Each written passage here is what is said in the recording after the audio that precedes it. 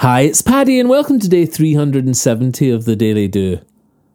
Okay, let's make an impact. Lean into things today.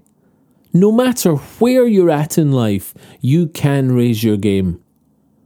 Obvious results are the day's end balm that soothes the soul. Progress made through action, clear and tangible. When listing your to-do today, pause before you write. Think, are these actions or general goals, and can they be ticked off tonight? Get fit is not an action, so go to spin class goes on to do. Make more money is not an action, but 1 hour on my webpage opens wealth to you. Okay, let's make an impact, and this starts with your to-do. Make sure that they are actions and that these get carried through. Repeatedly writing down the titles of the end results of action brings about feelings of failure and deep dissatisfaction. Life goals and yearly mission statements should not be on to-do. They can't get done today, and this only burdens you. And writing these out every day starts to take its toll. The will I ever sets in from not ticking off your goal. But goals are not to-do lists and should not be written here. Only write down actions with results that can be clear.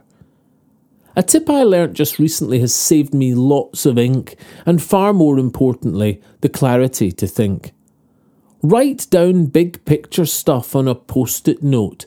Move this in your diary and in time you'll cross them off. But for now, they are your projects, broken down into your to-do. Only actions are on the list right in front of you. Move house is not an action unless it's moving time today. Search the web for houses. Now that's you on your way. Build a business, too undefined to get ticked off tonight. But register for evening business class. Tick. Now that's building right. Obvious results are the day's end balm that soothes the soul. Progress made through action, clear and tangible. When listing your to-do today, pause before you write. Think, are these actions or general goals? Then tick them off tonight. If you enjoy the Daily Do, please share it with your friends. Tell them they can get it on Apple Podcasts, iTunes, Spotify, Castbox and Podbean. Or you can subscribe for a free morning email at www.thedailydo.co.